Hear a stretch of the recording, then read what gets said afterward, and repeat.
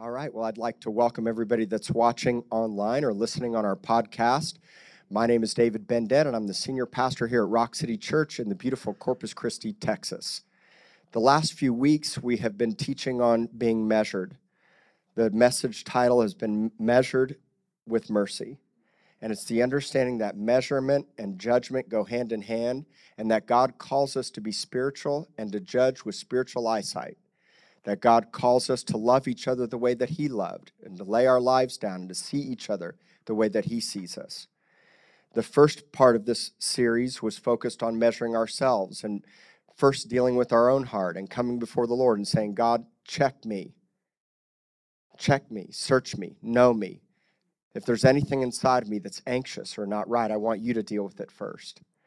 The responsibility always first starts with us going to the Lord.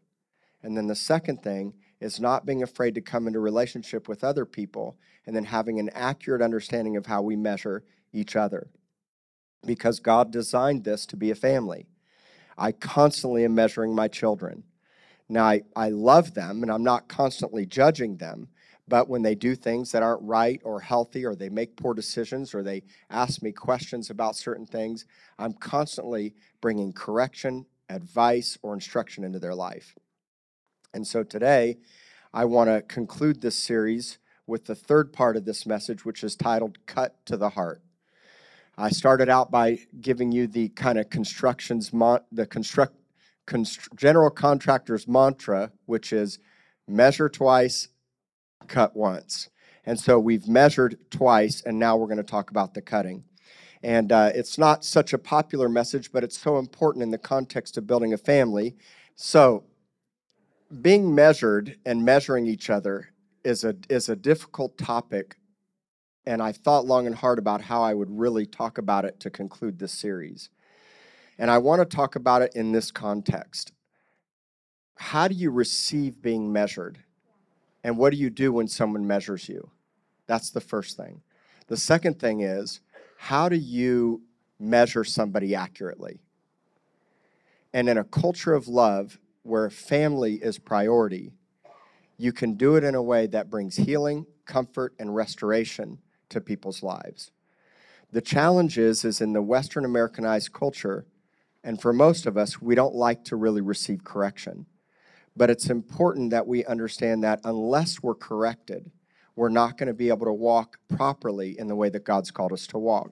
And I've used a lot of examples, especially last week, from breaking the law to working out at the gym. There are so many things that we can do in our lives that aren't biblical or aren't healthy. Our posture, our position, and the way that we do things can actually bring hurts and pains and dysfunction to our lives. And if we really love someone and we really care about them, we'll take the time and the investment to correct them. That's what real fathers do. And we have to welcome correction into our life, especially when it's done in love and grace and mercy. And this church, if it's really going to become what God's called it to become, if judgment is really going to start with the house of God, then we have to learn how to properly receive correction and give correction. And this whole message really is being birthed out of the heart of a father, meaning that we have so many sons and daughters here. We have so many young adults here. We have so many people and families that have come from hurting and broken churches. We have so many people that have been abused or used up in other churches, that have walked in here broken or discouraged. We live in a society where thousands and thousands and thousands of people have washed their hands clean of going to church because they haven't liked what they've seen or the dysfunction that they've seen. And I've talked about why God wants judgment to start here. And judgment doesn't mean a bad thing. It means that God refines us, He aligns us, He corrects us, and He makes every crooked path straight. One of our mottos at Rock City Church has been, things don't go wrong, they start wrong. And what I mean by that is that it's so important for us to constantly be focused on how are we starting things. Because years down the line, I don't want things to go crooked or sideways. I want them to always start the way that God wants things to start. And so we're constantly measuring and we're constantly looking at how we do things. And we have to constantly be thinking about how well do we love each other? How well do we do life together? How well do we get in the trenches with each other? How well do we measure each other? How well do we inspect each other's lives? And how well do we correct each other? That's important to me. And it's important that each of you accurately reflect God's heart and the vision that God's given me if this is going to go where God's called it to go. God's got great purposes for this city. He's got a great plan for Rock City Church. I know he does. But if we don't learn to do life and relationships well, if we don't learn to measure and receive correction and give correction well, people will get hurt, they'll leave offended, and they won't come back, or they'll walk away from God, or they'll live a whole life spun out no matter where they go. And so what I want more than anything is for us to accurately love well, and I want us to accurately show tough love and accurately measure and correct the way that God's called us to correct. Are you guys okay with that? All right. So again, I know this may not be the most popular Sunday morning message, but it's important that we all understand how to do this and what the Bible says about it. So I'm going to move quickly for the sake of time, and I'm going to give you some powerful scriptures and some insight and some understanding, and then I want to pray for you. And as I talk, I want you to check your own heart about what these scriptures say, how you receive correction, and how you give correction, okay? The first scripture that I want to point out to you is Acts chapter 2, verse 37. In Acts chapter 2, you should know the story. It's the day of Pentecost. The Holy Spirit is poured out on the 120 in the upper room, and then the 120 are filled with the Spirit. They go out of the upper room into the streets of Jerusalem. They're praying in tongues. They're blasted by the Holy Spirit. They're emotional. They're really, really moved by what the Holy Spirit's done in their life. And in turn, it gathers a large group of people wanting to hear what Peter has to say, about 3,000 people. And Peter stands up and preaches a sermon that is powerful. It's powerful. And this is a guy that had denied Jesus 3 times. This is a guy that had been fully restored by Christ. This is a guy that wasn't educated. And yet he stands up and he quotes many scriptures from the Old Testament, and he reprimands the Jews that are in Jerusalem and all the people listening to his message. And when he reprimands them, he says this. He points his finger square at him and says, "You are the ones that are guilty for crucifying the Messiah." After he preaches the message, he says, "You guys are the ones that are responsible for what happened." And the response of the people was so powerful. When they heard it, they were cut to the heart and said to Peter and the rest of the apostles, "Men and brethren, what shall we do?" This is the very foundational understanding of where salvation begins. Salvation begins when we come to the end of ourselves and we realize we were guilty for crucifying Christ. All of our failures, all of our mistakes, all of the hardships that we've been through, all of those things put Christ on the cross so that we could receive forgiveness. And it starts first with being cut to the heart. And so when we're measuring someone, the understanding is by the Spirit, you want them to self-realize what they've done and take responsibility for their own actions. And so every time that I talk with someone, I ask a lot of questions. A lot of questions. How did you get here? How long have you been in this situation? How did it start? Let's go back 10 years ago. Let's talk about the beginning of this relationship. Let's talk about your upbringing. I ask a lot of questions to help people self-realize for themselves with the hope and the intent that they would be cut to the heart. When someone is cut to the heart, the word cut means to be vexed in your mind. It literally is an assault on your mind. What it does is it causes you to move into an emotion of sorrow when you're cut to the heart. That's why in Psalm 51, David said, "The sacrifices of the Lord are a broken spirit and a contrite heart." And so when God deals with us on issues personally, which we all should be dealt with personally if we're born again, we're cut to the heart with the Lord.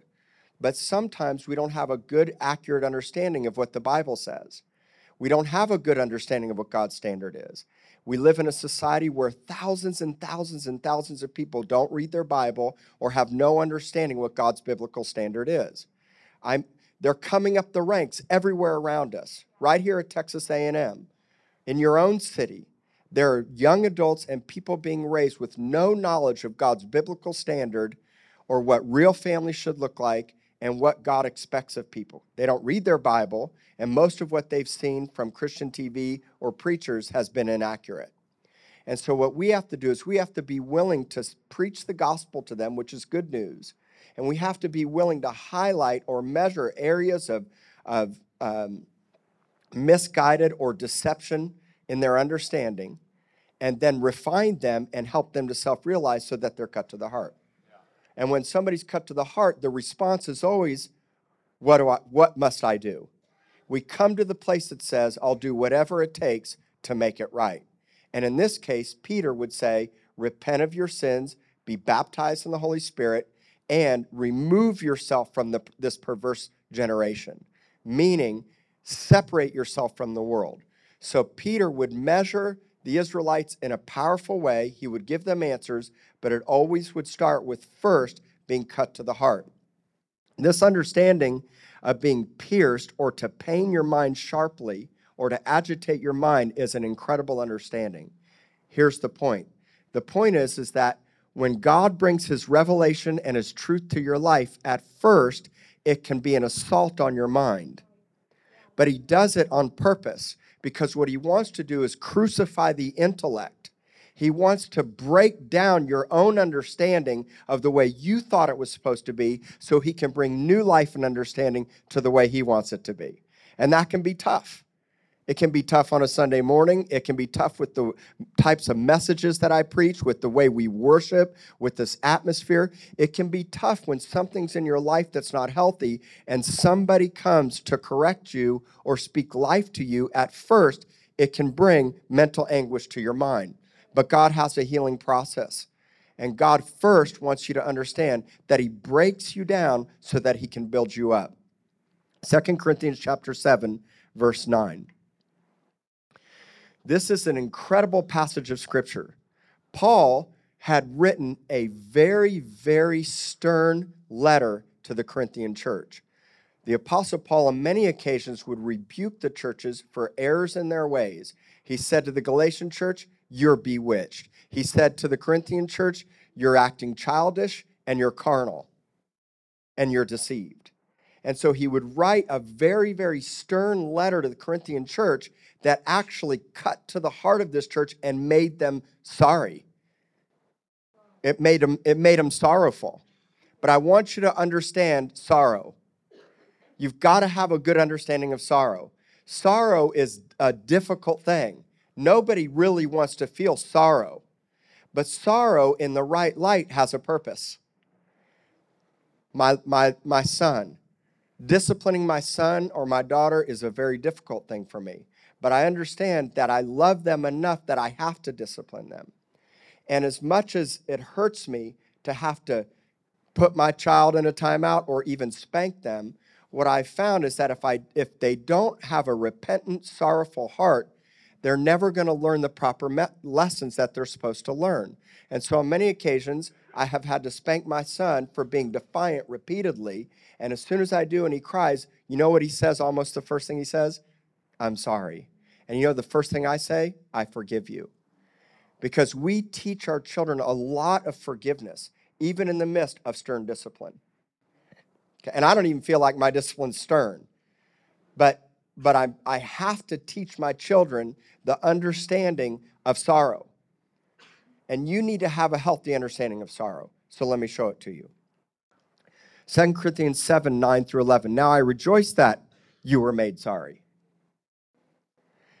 but that your sorrow led to repentance. For you were made sorry in a godly manner, that you might suffer loss from us in nothing. For godly sorrow produces repentance leading to salvation, not to be regretted. But the sorrow of the world produces death. For observe this very thing, that you sorrowed in a godly manner. What diligence it produced in you. What clearing of yourselves, what indignation, what fear, what vehement desire, what zeal, what vindication. In all things you proved yourselves to be clear in this matter. So I look at it like this. Paul basically says, what I wrote to you had a purpose, and it produced this bag of emotions. It was a whole bag of emotions. If you look at all the words that are used to describe what was produced when they were made sorry, it's like super emotional. It's intense. It's very, very intense. But it was done because he loved the Corinthian church. And it was done for a lot of reasons, and I'm going to point them out to you. First, being made sorry produced a purpose. And here's what Paul said, that you would suffer loss in nothing. Here's the point, is that if you don't receive correction and aren't made sorry for it in a proper way, then you'll continue in the downward spiral of dysfunction. History repeats itself most of the time. So what I want to do is stop the repetitive cycle of dysfunctional history. And so if you don't receive the sorrow for the dysfunctional decisions that you've made, if you don't have a repentant heart for it, guess what happens? You continue to suffer loss. So if I love you enough, I will correct you so that you don't continue in the dysfunction that you are continuing in. Get it? Because I care about you. I mean, this is powerful. He says, I corrected you so that you wouldn't suffer any additional loss. It's powerful, powerful word. And so if you want to stay on the dysfunctional train, then you continue to do what you're doing and you don't receive correction from God or from anybody else. But if you want to get off the train, if you want to start having healthy relationships, if you want to stop being married multiple times, if you want to stop shacking up with every boy or girl that you get into a relationship with, if you want to stop having affairs, if you want to stop robbing and stealing and lying and cheating, if you want to stop doing drugs, if you want to stop fill in the blank with your issue, then you've got to receive the correction and have godly sorrow. And I'm going to show you that there's a difference between godly sorrow and the sorrow that the world produces. A huge difference. And if we do this right, we're going to have a church full of people being transformed because they're confessing their sins in the light before the Lord, they're living in the light, and they're in process of getting healing because there's a repentant heart. It's called godly sorrow. So let's look at it some more. Godly sorrow brings repentance and salvation. So the first thing that happens when it's godly sorrow is that I say, I've got to turn from the way I've been living and change the way I think. Or let me say it differently. I've got to change the way I think so I can change the way that I live. Because repentance first means to change the way that you think, which in turn changes the way that you live. So our job as good leaders and mothers and fathers in a healthy church is to pull the string on the light bulb and shine the light in your life. So that what happens is you would think differently, and then in turn, you would live and your actions would be different. Does that make sense? So repentance means that, aha, I've got it. I see it. This isn't God's personal best.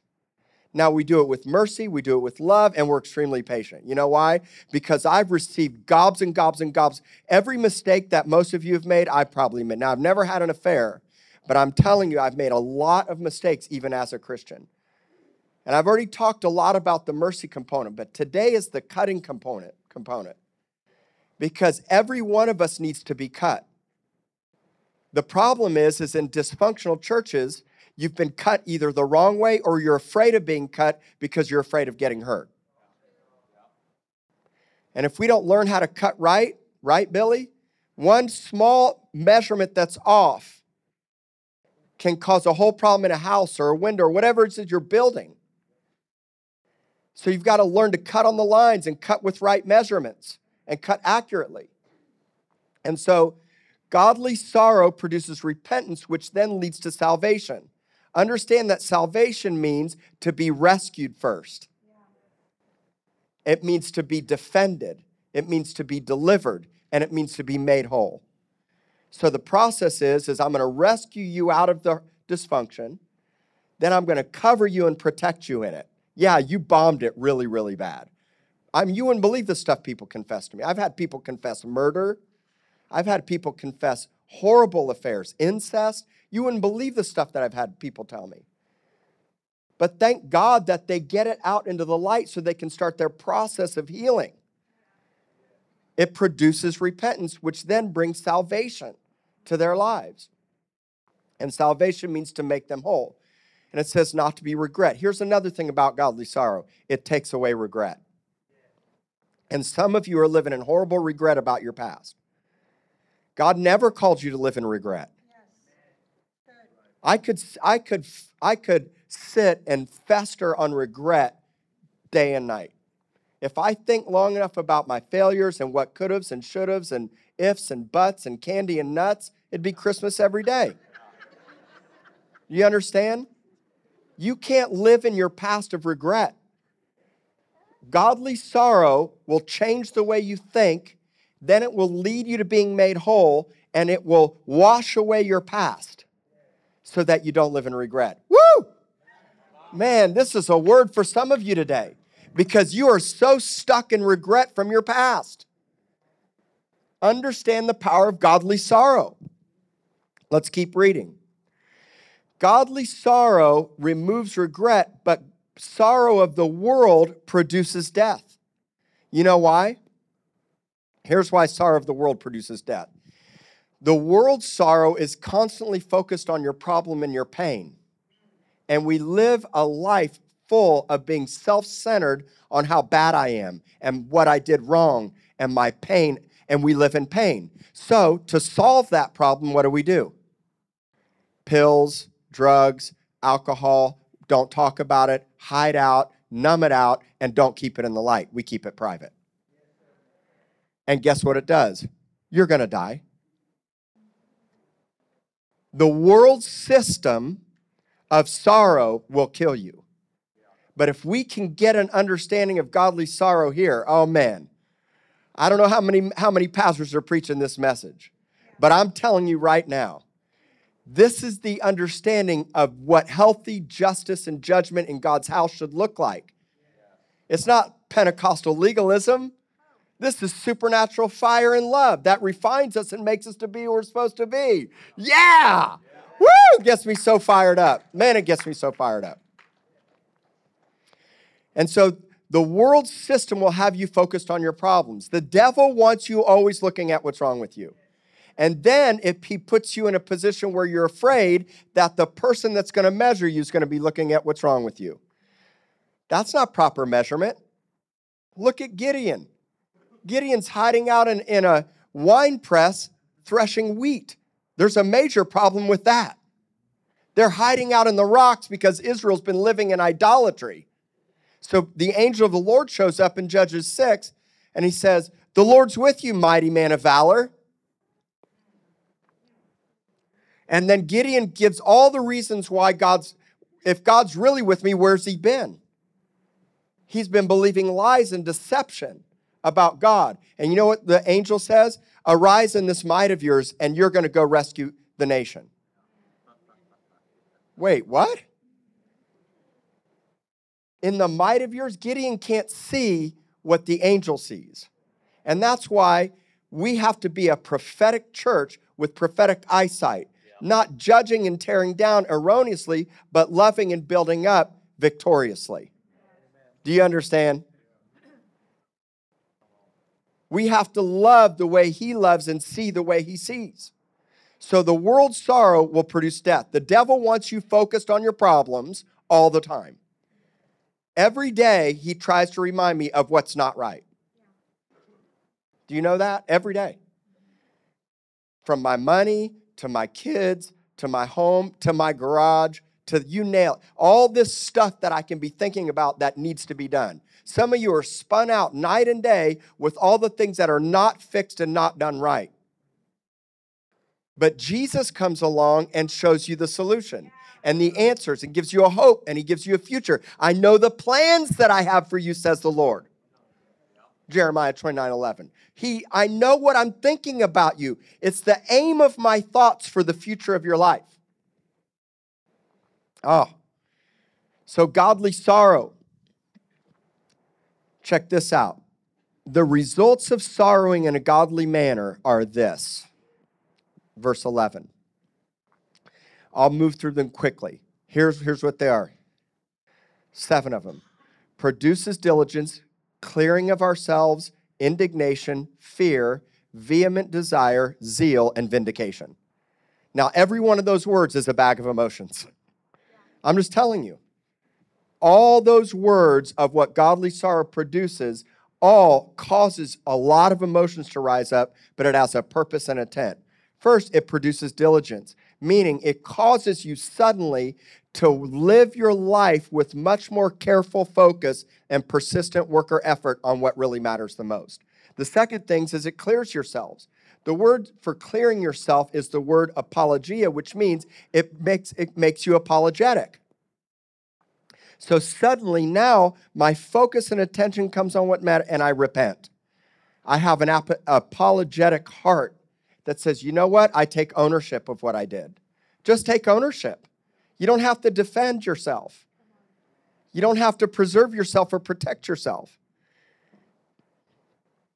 The next thing is that it produces indignation. The word indignation means that it's irritating, it's vexing, and it produces a righteous anger inside of you that says, I have been treated unfairly, now I want to make everything right. Or I believed a lie, now I want to believe the truth. So we just take ownership and we say, hey, I was corrected in this area, and it's okay, and I'm mad at the fact that I believed a lie. I got mad that I had believed so many lies for so long. I was taught a lot of dysfunction about my faith. A lot of things in the early days that I had to repent for. It produces fear, vehement desire, zeal, and vindication, which means all of it leads to a point of me getting passionately and fervently focused on clearing my name by doing the right thing. It's doing the right thing, no matter what the consequences are. And that produces vindication. It's throwing your hands up and surrendering and say, I missed it, I was wrong, and now I want to be vindicated. And we get vindicated when we first allow godly sorrow, then repentance, then forgiveness, then a passion and a zeal to do it the way that God wants us to, and in turn, we can get vindicated. Some of you aren't walking in any vindication. Vindication simply means that an atonement has been completely made and you've been cleared of the blame. And you're living the blame game still. Break the blame game out of your life. You blew it up, you bombed it, receive forgiveness and mercy and the blood of Jesus, and let's move forward. Amen? Come on, guys, I'm going to break some shame out of your lives today. So you have to have a clear understanding of the cutting process. In that, cutting and creating are synonymous. I've quoted Psalm 51:10 so many times. David bombs it with Bathsheba, sends Uriah, her husband, into the front lines of the battle over in Ammon, Jordan, on the other side of the Jordan River, and gets him killed, and then takes Bathsheba as his wife. She's pregnant. I mean, he should have died. The law commanded him to be killed for what he did. So Nathan the prophet shows up and basically reprimands him, tells him a story about the poor guy that raised the little lamb and how the rich guy took the poor guy's lamb. David's cut to the heart and says, that guy should be put to death. And Nathan the prophet says, Tag, you're the guy. And you know what David does? I'm guilty. And then he repents and he says, I have sinned against the Lord. And that moved God's heart to cleanse him, but there were still consequences. We'll talk about that briefly. So the word create, this is what David wrote after that in Psalm 51. The word create, I've shared this with you many times. The first meaning of the word create means to be cut. Because here's how it works. If any of you are carpenters or you've ever built something, you have to first cut down something before you fashion it. It's like a tree. If you're going to make a table out or a chair, everything was cut down. Everything here was cut down from something to make something. If you cook, you always cut or reduce down the spices or break them down so that the flavors can come out. So what David was basically saying in essence is you need to be cut down so that you can be created to be something incredible.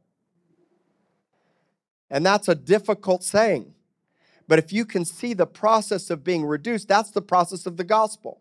If anybody wants to be Jesus' disciple, let them deny themselves. Let them lose their life. It's a seed falling to the ground. That's the old you dies so that the new you can be resurrected.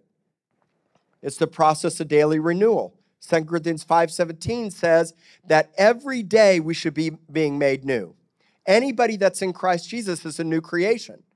So you weren't just born again and made new 10 years ago, but you should be in a process of daily renewal every single day. I should be better today than I was yesterday.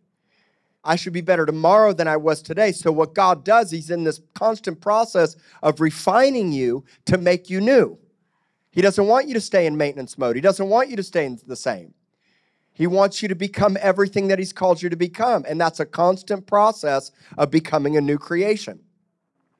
Here's a great scripture to back that up. John 15:2. This is a powerful word right here. John 15:2 says, any branch in me that doesn't bear fruit, he takes away. But every branch that bears fruit, he prunes, that it may bear more fruit. So here's the understanding. If any of you think that you're doing good right now and you're being fruitful, I got news for you. Get ready for the cutting. Because it's easy to think when I'm messing it up, God's going to cut. We live in that world too many times. Man, I'm such a screw up. I keep messing it up all the time. God's just going to take me away and throw. No, that's not the case. When you're born again, you are fully in Christ and you begin the process of bearing fruit. So guess what the Lord does? If you're being fruitful and you're starting to grow by being here, I got news for you. You're about to be pruned. You got to catch this. This is really an awesome understanding. Why? If any of you ever garden, to be pruned means to remove the useless shoots in your life. So God, as he grows you, he says, that thing's useless. You got to cut that out. Or I'm going to cut it out. It's the saying, don't hold on to anything too tightly so God doesn't have to pry it out of your hands. And so what God does is he matures you. The things that you once valued or thought were valuable, God will remove out of your life to make you even more valuable. It's that God will produce more fruit. It's the understanding of a crepe myrtle all your crepe myrtles should be being pruned right now. Cutting a crepe myrtle all the way down to the stubs or the bare bone branches in turn in the springtime will cause it to what? Really bloom incredible. Same with rose bushes. It's the understanding that God refines you and prunes you. But we live in a society where no one wants to be cut and pruned. We want to feel good all the time. Binge out on Netflix. Everything that feels good for us. It's got to be our day ends and we're watching TV all the time. We're checked out. We're not engaged. We're not present. We're always focused on self-gratification. And what God's saying is, let me prune you and let me cut the things out of your life to make you more like me. We live in a time where it's time to be more like Jesus. That's what I'm trying to say to you. I love you all so much. It is time for us to be more like Jesus. Let the pruning process begin. Just take it. There's no self-preservation in the kingdom. I'm saying this as loving as I can. There's no self-preservation in the kingdom. And the only way that we can be pruned is to step in the light first with the Lord, then step into the light with someone else and be measured. I'm telling you. Real pruning comes in the context of real family. That's why God designed a family. Just ask Fabian about measuring his kids, and then ask his kids about being measured by their dad. Fabian is a measurer, and he does it well, and he loves well because he cares about his kids. And he's a firm father and leader. He's an elder in this church, and he restores classic cars. And he's constantly in the process of tearing down and rebuilding. Fruit production is expected. To be pruned means to be cleansed. It means this. Let me help you understand pruning. There's something in your life that's not healthy.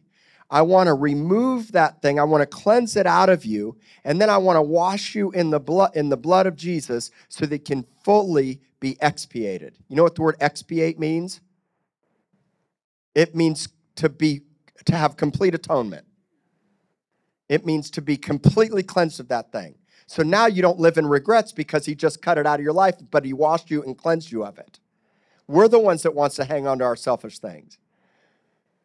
We're the ones that allow our flesh to continue to rise up.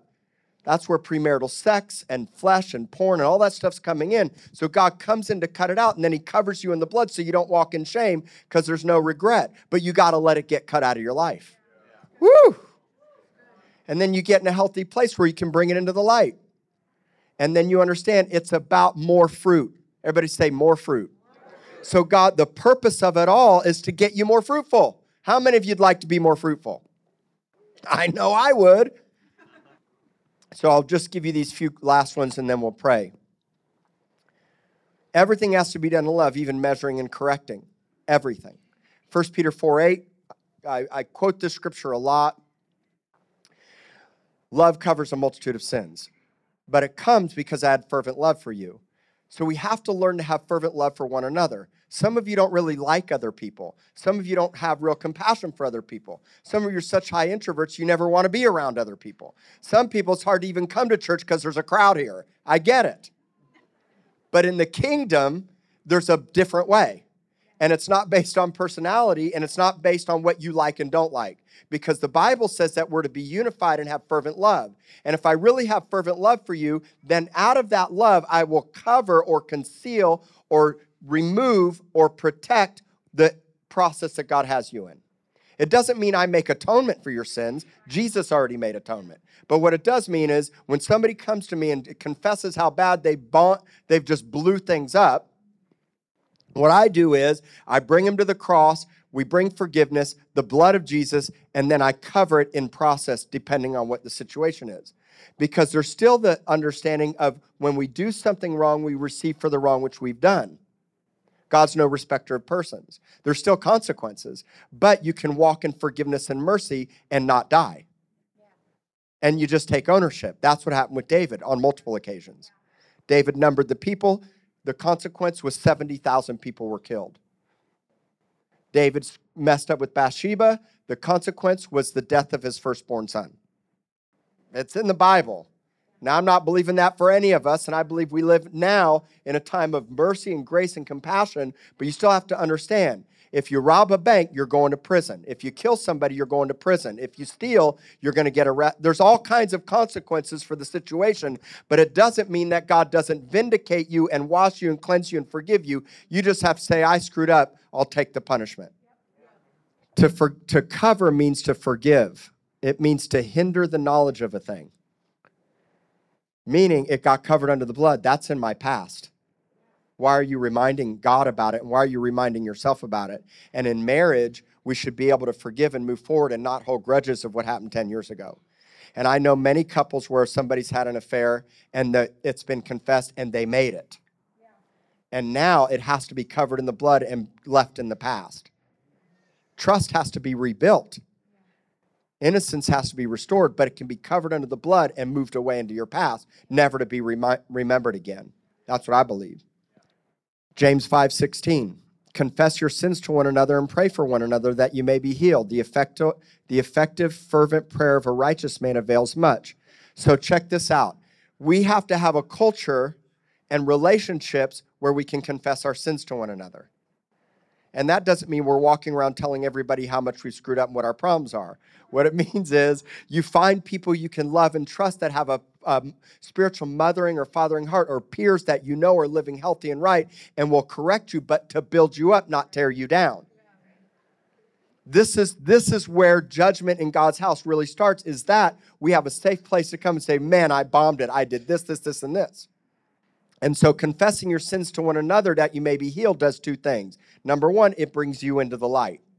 It brings it into the light. Number two, it enables you then now to enter the process of healing.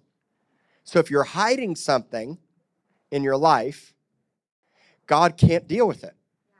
I mean, he'll deal with you, but I'm telling you that God wants us to walk in unity and fellowship with one another. He designed it to where you can't just get it from him. I'm telling you, he has a body that has a purpose. I'll show it to you. It's the scripture in 1 John 1:7. In 1 John 1:7, it says, if we walk in the light as he's in the light, we have fellowship with one another, and the blood of Jesus Christ cleanses us from all sin. I want you to notice the pattern. It's this understanding that God says, bring it into the light. Don't allow darkness and deception to come into your heart and into your life. And find somebody to talk to. Find somebody that can measure you. And we're raising up leaders, and many more leaders will come over the time, and I want it to be all of you. Desiring leadership in the kingdom of God is biblical and it's spiritual. The Bible says, he who desires the work of an overseer desires a good thing. And so what I want you to see is that the blood of Jesus cleansing us and unity go hand in hand with one another. And that comes from walking in the light. And that's why the scripture, confessing your sins to one another, that you may be healed, is so powerful. And I'm going to leave you with this last scripture, one of my favorite scriptures in the whole Bible. It's been a theme of mine in this last season, and it'll be a theme of mine for the rest of my life. And it's the scripture in 1 Corinthians chapter 4, verse 14 or 15. 14. So in all of Paul's correction, in all of the correction that happens even in the scriptures, Paul says, I'm not writing these things to shame you, but I'm writing them as children, as my own family, to warn you. To warn means to be corrected. It means to be directed. It means to be loved and respected. It means that I care enough about you that I'm not always telling you about the pitfalls, but I'm guiding you and directing you in a way that you won't fall into the pit. And I don't want you to walk in shame. Shame is the number one thing that holds us back. Shame of what people will think about us or if they really knew. And I just want to say to you guys, let's change that. It's going to take all of us to do it together. You can't rely on just 5, 10, 15 leaders. It's a culture of transparency and love and trust. And it's a culture of spiritual parenting. How is this church going to be sustained as it grows over the course of time? And when there's 1,000, 2,000 people or whatever God wants for us down the line, how's this culture going to be sustained? Spiritual fathering. Because he goes on to say in the next verse, you have 10,000 instructors, but not many fathers. What God wants is spiritual parents. And he wants spiritual parents that can break off shame, that can accurately measure, cut, or warn, and in turn cause people to bloom and blossom in their lives. And then we beget each other through the good news of the gospel. To beget means we become one, we become family. And verse 16 says, therefore imitate me. Where are the people in the kingdom that can be imitated? Can your life be imitated? And if it can't, then let's get you to the place where it can, and let's enjoy the ride and the process. No one wants to live under the microscope all the time. I'm not always measuring you and judging you. That would be a terrible marriage. But it's in the context of refining struggles, challenges, or wise counsel. The Bible has a lot to say about wise counsel. In direction, in guidance, we all need it in our life. And so we always are positioned in a place where we can help somebody else come into the light. Last week, Suji came back to church for the first time in a long time. She had a powerful dream. She got born again here a long time ago. And she came up to the front and she said, I knew I was supposed to be here today. I had this dream. And I said, listen, God wants to deal with you on some things you've been harboring, things from your past. And he says it's time to forgive. And she remembered a situation that she'd never forgiven, or she remembered something that happened to her. And I'm not going to say what it is, but the point is right here at the altar last week, she forgave and wept and cried. She brought it into the light. She had real godly sorrow. And you know what? It set something broke inside of her, and freedom came, and it happened on one Sunday morning just like this last week. Now she's got to get into process with family and friends and mamas and papas, because it takes a family in order for us to go where God's called us to go. But she started the process. And the stories of how many people come here on any given time, I'll tell you, you all are in so many different places. We're all in unique different places. And I know so many of you. Some of you are way more spiritual than others. Some of you are flamed on more than others. Some of you are in process. Some of you just started. Some of you are at this for 20 years. But it doesn't really matter. What you have to understand is that right where you're at right now, God wants to meet you. And the real sacrifices that move God are a contrite heart, meaning I recognize and realize, wow, I have bombed it. But now you don't live in that place. I've said this to you before. Some of you have screwed up so bad, you're living in a constant world of repentance. And here's what I mean by that. You're still saying sorry for what you did 10 years ago or last week. And it's sorry, sorry, God, sorry, God, sorry, God, sorry, God. And if you don't have an accurate understanding of what God does with your sin when you confess it, and yeah, there may be consequences. Like, for example, if you did a lot of drugs in your life, I meet people all the time that have done a lot of drugs and their body has aged because of the drugs that they've done. But God can fully renew their mind, but there was still a consequence for the drugs. Lost teeth, wrinkled skin. If you smoked your whole life, there's all kinds of issues and problems and challenges that can come as a result of that. But the greater thing is that God renews your mind and heals your heart and transforms you no matter what has happened to you physically. So now you don't live in regret for what you did to your life. Now you realize, hey, I bombed it for 20, 30, 40 years with addiction or whatever it was, but now God has renewed my mind, and we have a culture where people are looking at the heart, not the outward man. That's the kind of culture that we build. That I don't care about your tattoos. I don't care if you have Satan tattooed all over your neck and one of the biker guys gets born again. The tattoo is covered in the blood of Jesus. And I'm telling you right now, what God cares about is the heart, not our hair, not our skin, not the clothes we wear. And God in his kindness and mercy transforms us from the inside out. Inside out. Let's all stand.